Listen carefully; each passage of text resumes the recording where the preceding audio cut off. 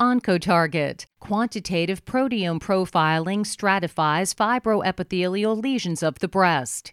OncoTarget published, Quantitative proteome profiling stratifies fibroepithelial lesions of the breast, which reported that the current grading system remains unreliable in differentiating these tumors due to histological heterogeneity and lack of appropriate markers to monitor the sudden and unpredictable malignant transformation of PTs.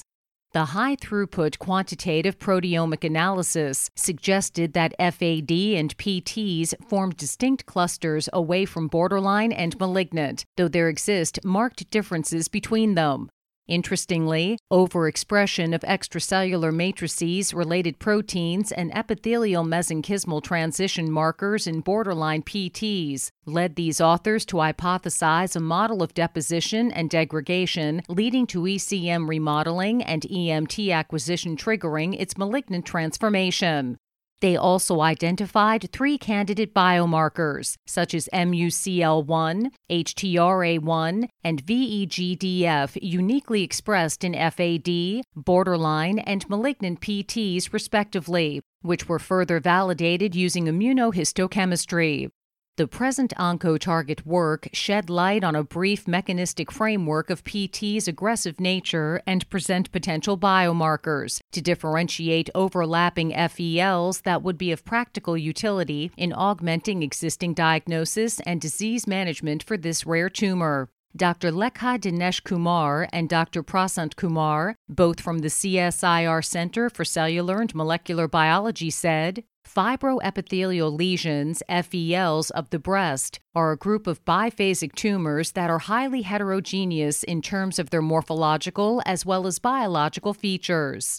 FADs are widespread tumors accounting for 68% of all breast masses and 44 to 94% of biopsied breast lesions. A commonly encountered complication in diagnosis is the differentiation of FADs and benign PTs, primarily contributed by the overlapping histologic and morphological characteristics between these lesions.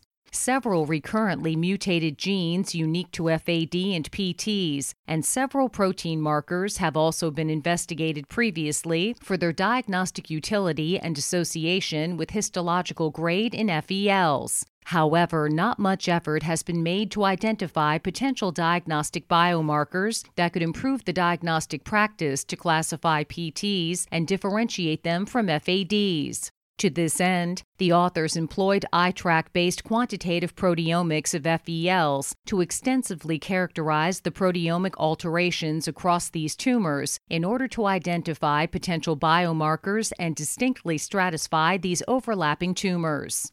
The Kumar research team concluded in their OncoTarget research output. This study provided a comprehensive profile of differentially regulated proteins across various subtypes of FELs.